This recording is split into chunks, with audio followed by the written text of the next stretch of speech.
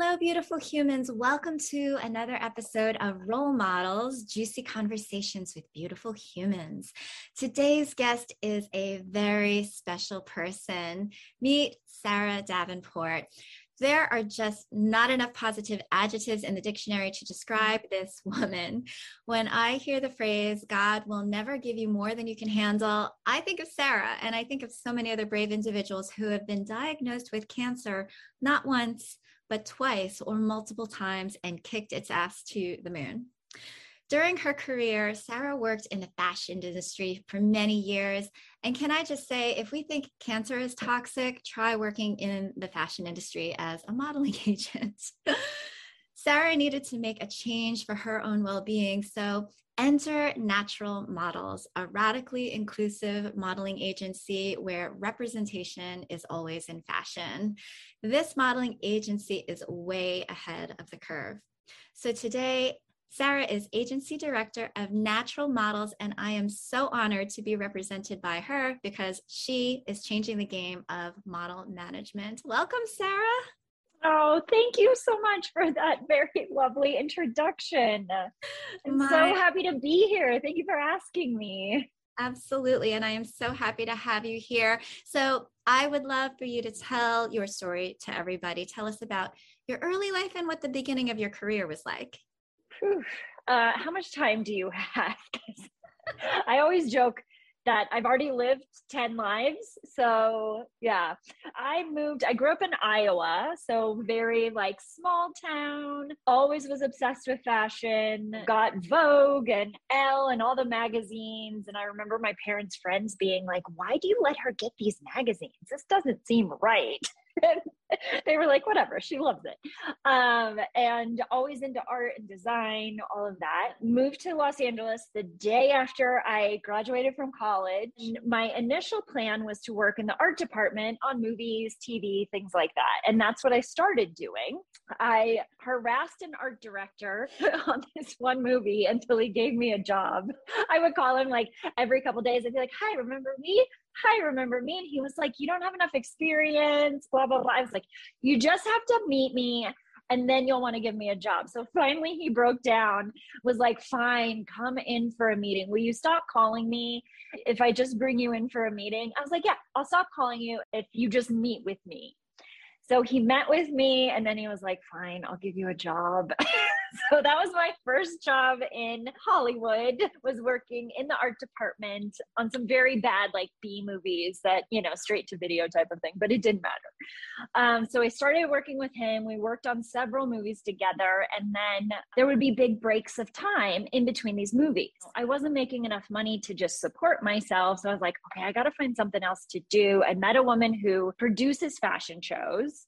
And so she started hiring me. So I was helping with, you know, the production side of things, the styling side of things, basically whatever she needed. We produced some shows at Bloomingdale's and they were hiring for a PR assistant. Then I get hired at Bloomingdale's. So I'm helping to put on all of their fashion shows and events. And then from there, I met people on the modeling agency side because I was booking the models and got offered a job. And the rest is history. I worked for agencies from then on, several different agencies, one of the biggest ones in LA, then helped to open a small agency, like a boutique agency in LA. Yeah, so just started diving in on that side of things. So it was completely by accident. That's an amazing story. And I love how you were so tenacious when you were younger. And I have heard this from very successful women in particular, is that you kind of have to be the nag, and don't even consider yourself nagging. This is you believing in yourself and actually putting forth that energy of just persistence pays off. And so I encourage you all to get out there and nag some more, because totally. I was like, I'm not just taking no for an answer. Like, he didn't even give me a shot. He doesn't know me. I'm just going to keep going. And, yeah. You know. And that says more than anything, because that skill of being able to continue in the face of rejection internally, that guy's saying, yeah, this is a go-getter. This is somebody that's not going to give up. And I can actually use that on my team. So yeah, it was really funny. So my first day, like on the job on set, I show up and all of a sudden I had this moment of panic. Like, I have no idea what I'm doing. And then I kind of looked around and I was like, okay, how do I make this work without getting fired immediately? And so I realized, I was like, I need to learn everyone's name on set. That will help me. That will be the first step. So I went around, met every single person on set, learned every single person's name. So cut to the next day, the grip department had all of this stuff like right where we needed to be setting up for art department. And the art director and the production designer were just bitching. And I was like, oh, hold on just a second. Let me see if I can help. I walked over to the lead grip and I was like, hey, Steve. Okay, I know this is a bit of a hassle. Could you help us out? We really need to get set up here. Do you think we could get this stuff moved? And he was like, sure, Sarah, no problem. Boom, got his guys over, they moved it. And the art director and the production designer were like, who are you and what just happened? And they were like, okay, good. You're like the art department liaison now. Congratulations. You just got yourself a new role. So funny. So you started to get into like the modeling agency side. And so tell us about that, like the early days. To be totally honest, I struggled in the industry. I was good at my job and that helped, but just as you mentioned, like if you want to see a toxic environment working in that industry, it's brutal. It's brutal. And, part of it was just the standards for these girls. Almost my whole career, it's been, all right, women have to be 5'9" to 5'11". You have to be a size 0 to maybe a size 4. A size 4 is pushing it. You have to, look a certain way. Your body can't change. You have to do these things. It was like very rigid, very brutal. And, no one had time for like feelings of models, or it's like, nope, they're a commodity and they either do it or they don't. And if they don't, then you brush them aside. And that was really hard for me. And I, for a lot of years, I stayed in the job because I was like, I'm helping protect these girls. Like I felt very much like a mama bear because nobody was looking out for the girls. Nobody was. And I would watch it all the time. If a girl came in and she looked good and she was making money, everybody loved her. You're the best friend. If for some reason something changed and she wasn't booking, it was just like, like Mean Girls. All of a sudden it shifted.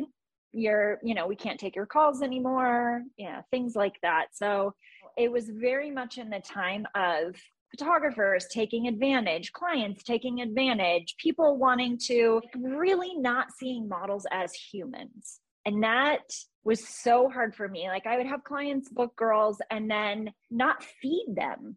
And they were there for 10 hours and not have any food, not have any water. And there were times when I would order pizzas and send them to set.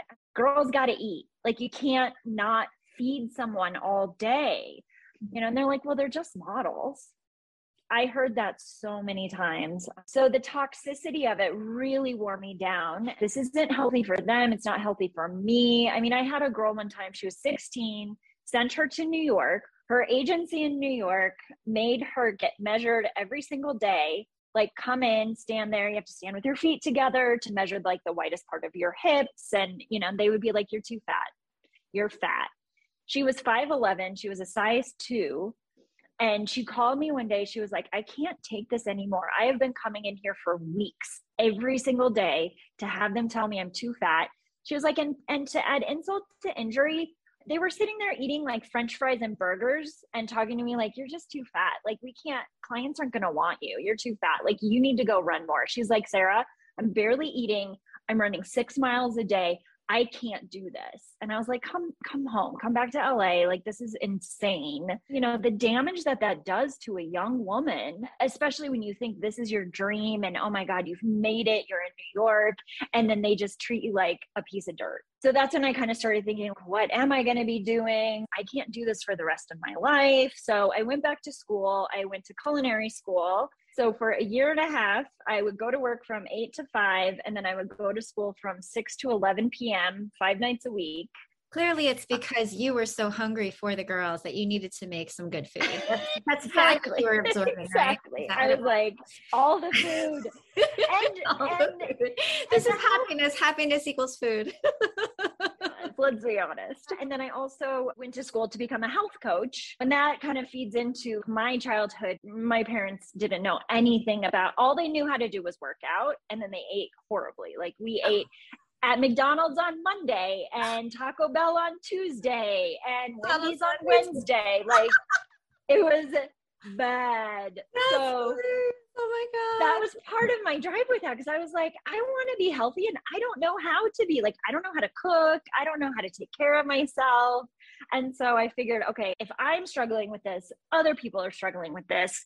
Let me learn how to do it, and then I can help teach other people. So that was the plan with that. That's where cancer kind of came in out of left field and changed everything. So, oh my gosh. Fortunately, and knock on wood, I have never had a personal experience with cancer. Many, many people around me, loved ones, friends, family, have had it. My own mom passed away from complications with cancer. Later in life, she had a full life and all, but I would love to just know, you were seemingly in a healthy situation from a physical standpoint at that moment. And so it must have been quite a surprise for you when you did get the diagnosis. Like, what did you feel? Did you have symptoms before that? And what was that like? it was so crazy to me. I mean, I thought I was being super healthy. Granted, you never know. I mean, I grew up in Iowa, pesticides, fast food every day, like God only knows. But at that time, yeah, I was extremely healthy in how I was living. In hindsight, yes, I had symptoms, and I wrote them all off to stress. I was like, oh, my job is really demanding. Of course, I'm tired. Yeah, so I drink a lot of coffee because I can't get through the day. There were symptoms. And then my grandfather actually passed away. So I went home for his funeral. It was right before Christmas. And my mom looks at me and she's like, you have a giant lump on your neck. I'm like, what are you talking about? And my mom used to be a nurse. And so she was like, no, Sarah, that's not normal. And it looked, I mean, and you can see it in pictures. Like when you go back, you can see it. You know, I had long hair. I never looked at my neck. Like, I didn't really think anything of it. And so my mom was like, no, we're getting you into a doctor tomorrow. That's not normal. And I was like, all right, fine. So it's a small town. She knows everybody. So she called and she was like, nope, you're seeing this ENT tomorrow. This is the appointment. We go in, he looks at it, he does an ultrasound, and he's like, oh my God, that's totally cancer. I was like, I'm sorry, what? First of all, don't you need to do a biopsy or something? Like, I don't know much. And he was like, okay, sorry about that, rewind. Yes, you should do a biopsy. He's like, it's very calcified. You've got several tumors in your neck. I would be shocked if this wasn't cancer. And I was like, oh, okay. Like, was not expecting that at all.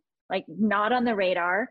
And then, you know, he was pushing, he's like, well, let's do a biopsy right now. So we did the biopsy. He's like, I can get you into surgery like next week. We can wrap this up. And I was like, I'm not having surgery in small town Iowa. I live in Los Angeles. Like, no offense, but I would rather go there, be able to do the follow-up, like have the team there. I don't want to, you know, whatever. So then we waited, got the results. They were inconclusive. So then I was like, okay, let me go back to LA. Let me go see somebody there. I went to see an endocrinologist. So she did the biopsy right then and there. And then it was like, oh yeah, it's totally cancer.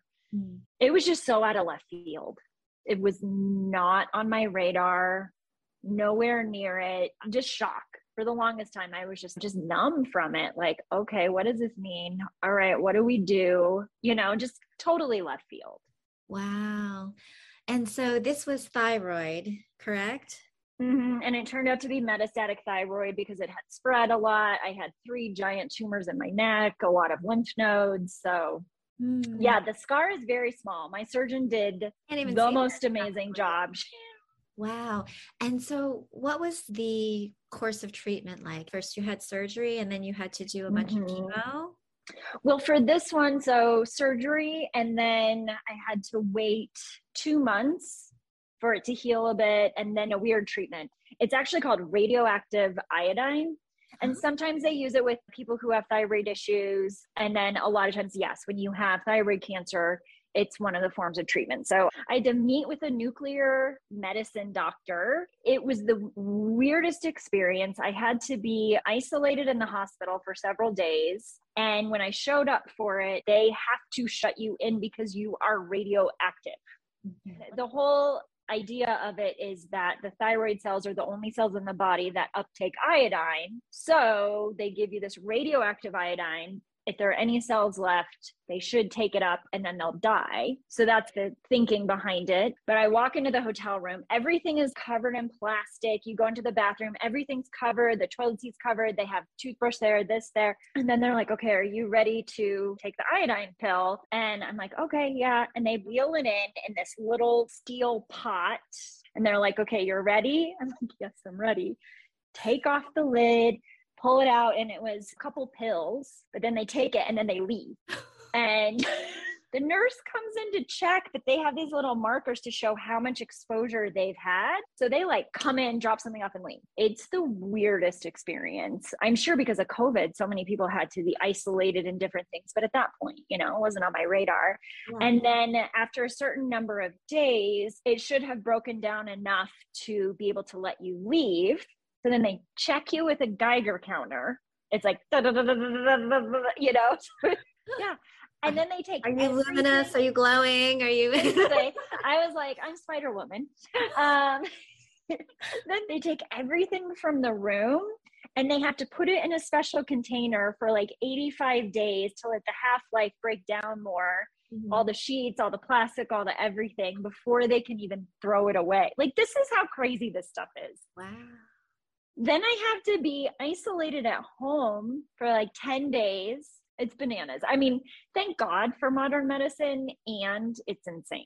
After that whole 10-day quarantine, do you go back and they say, congratulations, it's completely gone? Or is there some sort of a protocol of treatment after that too? For the thyroid cancer, my thyroid was totally removed. So I had to get on hormone therapy. They do this test. And then basically I have to meet with my endocrinologist at least once a year and do neck ultrasounds, because the type of thyroid cancer I had was like, I responded well to treatment. The surgery made a big difference. The only hard part is that I have a 25% chance of it coming back. It's a lot for the body. And I think as humans, especially as Americans, we sort of dismiss a lot of the healing process. Especially emotional, physical, all of it. And we're just, it's that like, nope, I can get back to work. I can be fine. We're moving on, you know, not actually processing any of it and understanding my body went through a massive trauma and it's going to take time. Yeah. Yeah.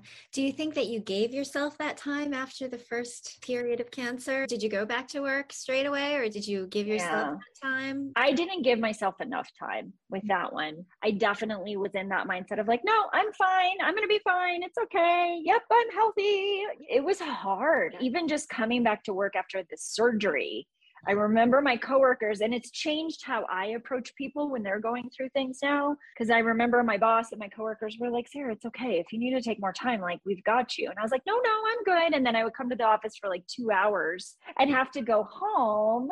But that was part of the learning process for me, because it did shift. It definitely, I realized after the fact, why didn't I just take more time? Just want to be okay, right? Yeah, it's a little bit of denial and almost a willing of your body and of your psyche to be able to withstand that. We are tough, we're strong, we can do anything that we set our minds to. And so you went through this, what I would call a purgatory period between 2014 to 2015. And then tell me what happens right then and there. 2015 rolls around and I was like, life is short. What am I doing? Why am I still working as a modeling agent? I don't like it anymore. I don't feel good doing it. Like, this is nuts. I'm quitting.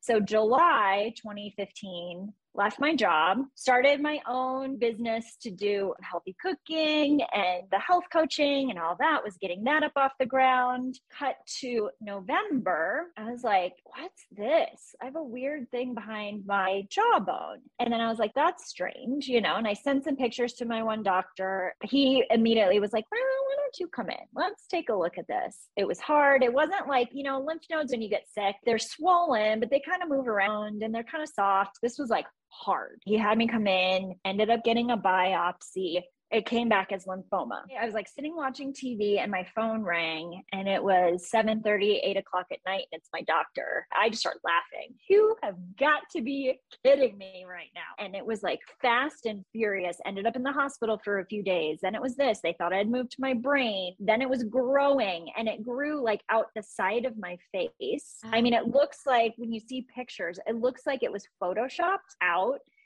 It was a whirlwind. He told me, he's like, we need to start chemo immediately. I had a very aggressive kind of lymphoma. It spreads really fast. And if you don't get a handle on it immediately, it can be really bad. I took that time, and that to me felt like that first step of, I'm doing this differently. You know, I'm not showing up the way I did for the first one. I'm doing this differently. I'm accepting help. I'm going to use whatever resources I can. And we're just going to take this a day at a time, because I have no idea what's going to happen. And that is when it really shifted. Amazing story. Wow. You talk about the power of community. And I think that that's something that you did perhaps differently this second time. Can you tell me a little bit about that? Yeah, definitely. I haven't shared about this much publicly, but I'm also sober. I've been in recovery for a really long time. And that is the first place where I learned that you could actually count on other people. And that community is really powerful, because I grew up in a way that was very much like, I got this. I don't need anyone. I can't rely on anyone anyway. I got this. And in recovery, it really started to shift that. I was like, these people actually care. They show up for each other. And I think that also helped me, especially in the process with number 2. You know, I got to see through number 1 how people showed up for me, even though I was like, no, I'm good. And then in number 2, it was just like, wow, I need people. I can't do this on my own. And I had the most amazing friends from recovery, and just friends just show up for me in such incredible ways. Even just checking in, sending a text of like, hey, I know you're tired. I don't need to hear anything back. I just want you to know I'm thinking of you and I love you. That was one of the best gifts I could get. Oh my God, these people care about me. And there's no expectation, you know, there's no expectation of me doing anything back. They get it. And then also just being able to talk to other women who had been through cancer, complete game changer. Being able to have that community, have them get it. I didn't have to manage their feelings about it, because I mean, God bless my friends and family. They were scared too. They were really scared. And so then I would want to like, no, I'm fine. It's all good. Like, yep, this sucks. But, you know, I tried to help them feel better. But within the cancer community, it was totally different. And I got to see women on the other side of things. You know, it didn't mean it was perfect. Even if they had completely different types of cancer, I was like, they made it through. I believe I can make it through. And that helped. Oh, yeah. Yeah. First off, I want to say thank you to all of you out there that show up and give of yourself and have this sense of compassion and act upon it. You're exactly right. When friends come in and they're like, what can I do to help? What can I do?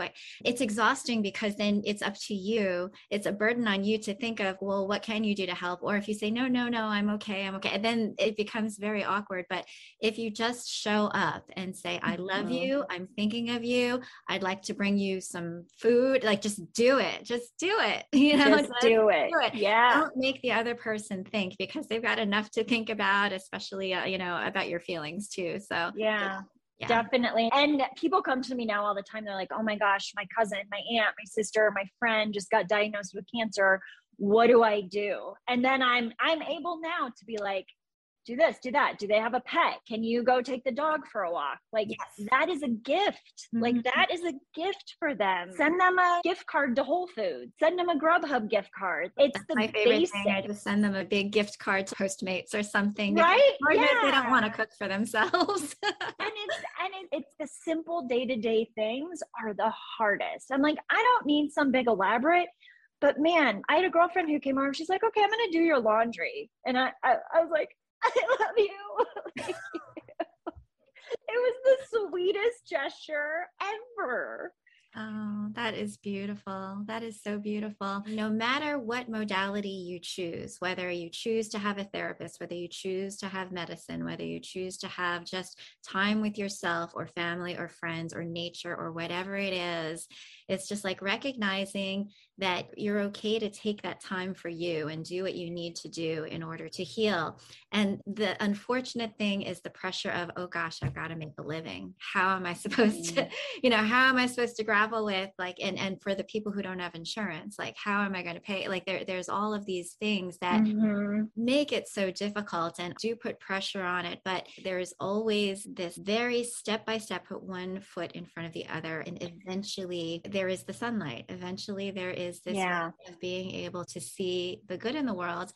And certainly, I think that from your story, you were able to get a new perspective after that. Things changed. And so can you talk a little bit about what do you think was the turning point? Or was it just like, you can't really say like this was the aha moment. Some people like look for the magic of an aha moment. It really isn't one, but tell us what it was like to all of a sudden realize that maybe there's a shift in perspective that you've come to. Yeah. Two thoughts here. First one, speaking of the challenges of going through and the financial challenges, one of the things that I learned, and part of the reason why I started the Uncommon Healing Collective, which is my free cancer survivor community, is that there are so many resources out there to help people. It's also really hard when you're in the thick of it, trying to research, trying to find help, trying to figure out which nonprofits help financially, which help with this, which help with that, all of the different pieces. And I feel like I have gotten a PhD on all of that.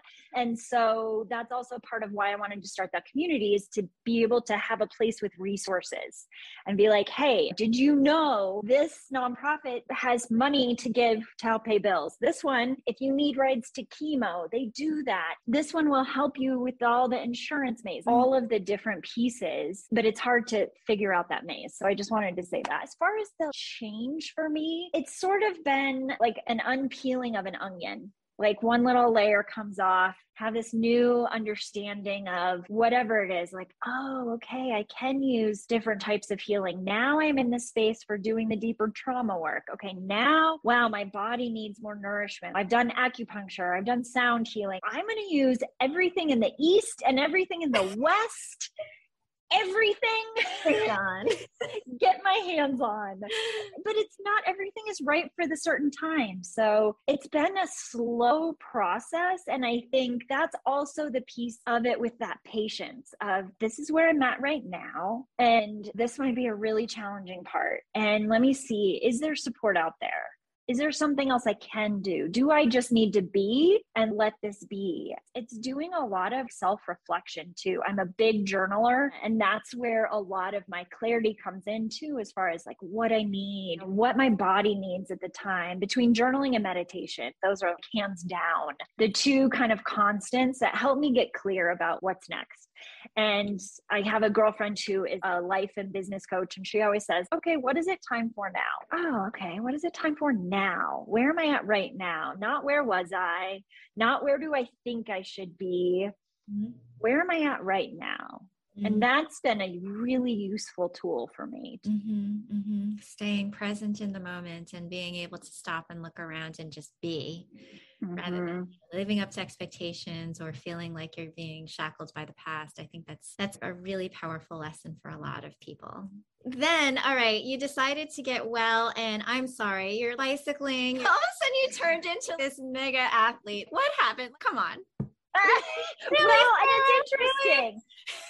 So I actually had lost a model that I had repped / friend to lymphoma long before I got sick. And I went to his memorial, and his parents were like, you don't need to give us anything, just donate to the Leukemia and Lymphoma Society. They were so amazing, so helpful. Please just donate there. So I was like, all right, I'm going to go donate in his honor. Drove home, got on the computer, and I realized they had these races and these different things. And so I was like, wait a minute. All right, maybe I could donate $50 or $100. I'm like, or I could fundraise and probably donate a lot more and maybe get a little healthy in the mix of things. So I signed up for a triathlon. I'd never done one before. Signed up for one. Well, the cool thing was like they have all the training programs, they have coaches.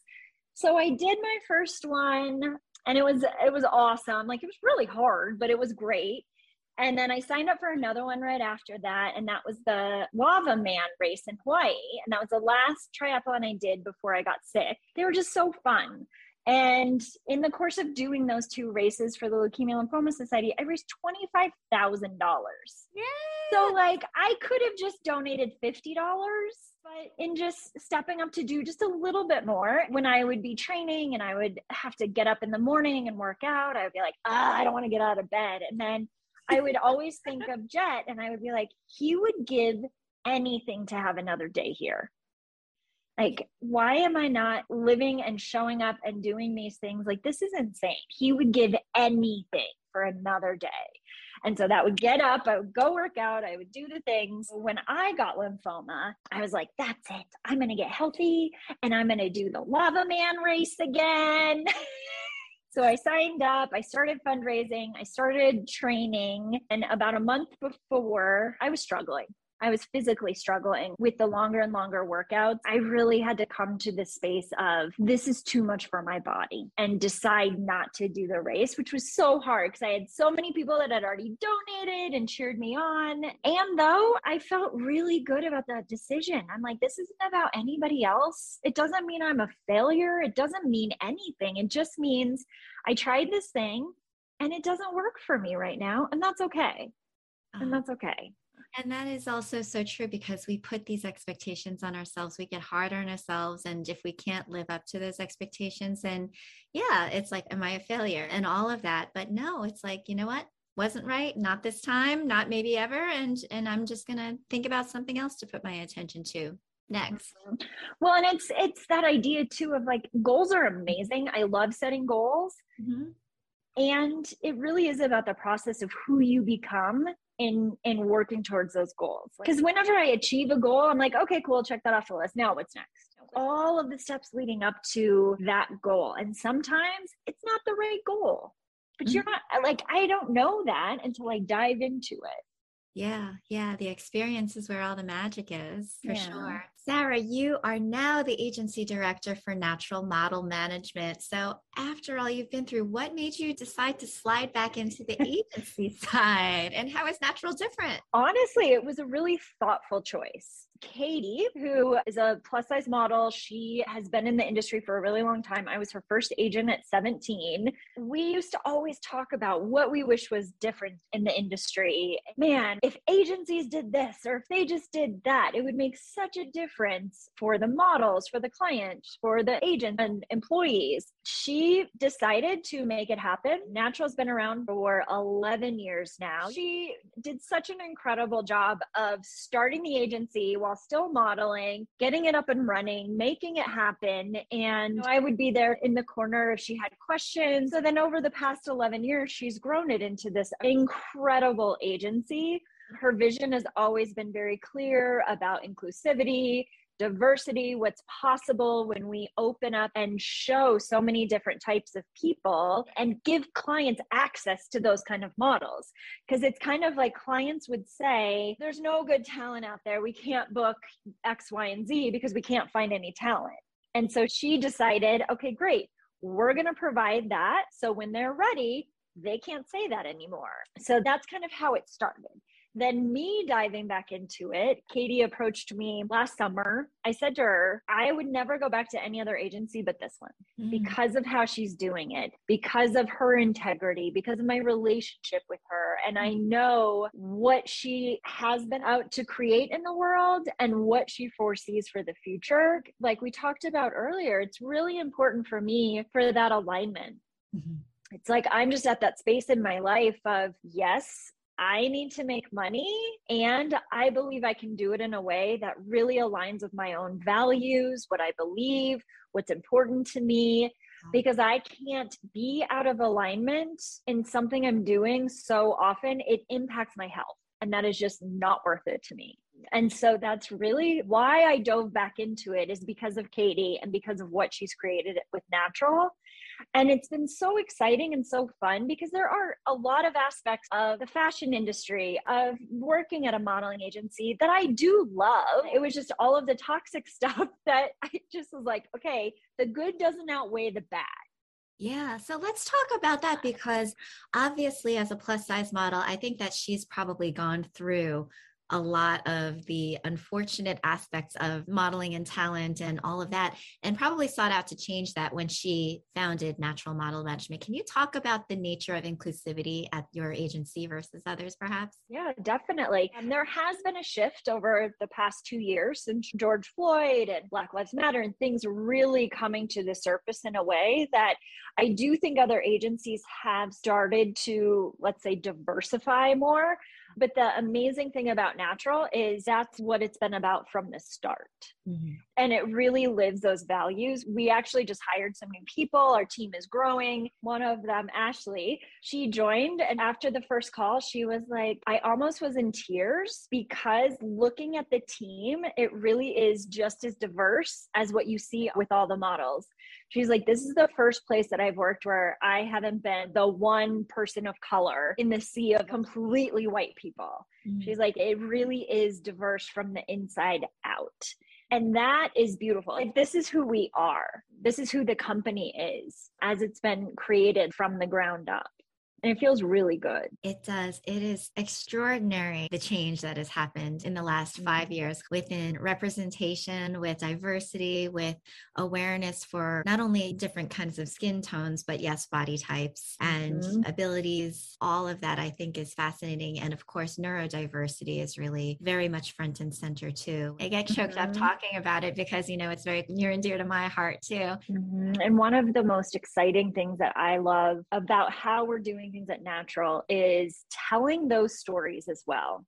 And you see this a lot on our social media. A lot of our models who are all different races, all different colors, the whole range, and them seeing themselves on billboards or in stores and what that means to them, what that means to their younger self. There's this one in particular that just brings me to tears. And one of the girls is talking about how she grew up in a predominantly white neighborhood and never saw someone like herself represented anywhere. And now to see herself, she has giant pictures of herself in Sephora and talking about the power of that. I mean, for just for her, let alone the impact and the ripple effect outward into the community, into other young women's lives. And telling those stories is so important because it's so much more than just a beautiful picture. It brings that depth and richness to our lives, to all the different pieces. So I love that too. Now, you have done something very unique, which is you've come up with this new board, which is called Game Changers. And I don't think that I've ever seen something like that in another agency before. Can you tell us about what that is? Yeah, definitely. So when I started, Katie had the idea. She was like, I think it's time we move past influencers. I think it's time we start highlighting people who are doing more in the world. I don't know about you, but I want more depth. And I want more realness. And I'm kind of tired of just influencers or just celebrities. And partly because I've been in the business. And I also know whenever I see a celebrity like, hey, buy this product, I'm like, oh, they got paid an insane amount of money. Like, who knows if they actually even like it? It's just, it feels a little outdated. Here are beautiful people inside and out doing incredible things in the world. All of our game changers have different platforms as far as what's important to them, what they speak about, what they're really trying to advocate for, be champions of. We're spreading goodness, talking about good people, sharing messages of hope and positivity and resilience and strength. So yes, the idea of people who have a story to tell, people who have inspiration to offer out, that is the depth and the dimension that you're talking about, which goes above and beyond what modeling is, which goes above and beyond what acting is, or what just like paid influencing is. It's really the idea of, everything that we're doing comes from a place of this is me and this is how I want to show up in the world. And yeah, there is alignment with what your brand story or your corporate story is as a message. And here's how we can build so much positive energy going into the future, which is healthy because far too much activity has been happening in our economy, which has been serving to deplete our health and our wellness, as you know. Yeah, definitely. Definitely. And I think that's the piece too. And I don't think influencers are going away anytime super soon, but I do think there are a lot of brands who are like yours, where it makes more sense. It's like, who is your audience? Who are you marketing to?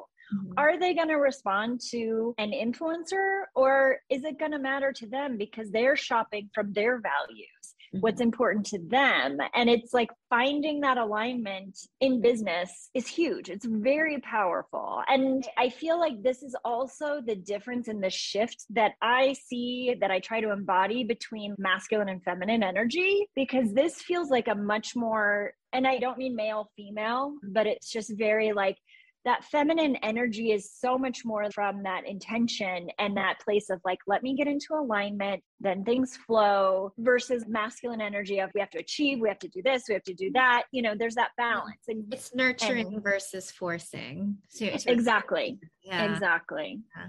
And yeah, that's one of the reasons why for what I would consider my version of an ambassador program or for an influencer program, I call them cultivators, because I felt that it was more nurturing. It's like, I want to cultivate these long organic relationships with people so that they, they feel an affinity and a connectedness for the long term, not just like, one and done kind of a thing. Totally.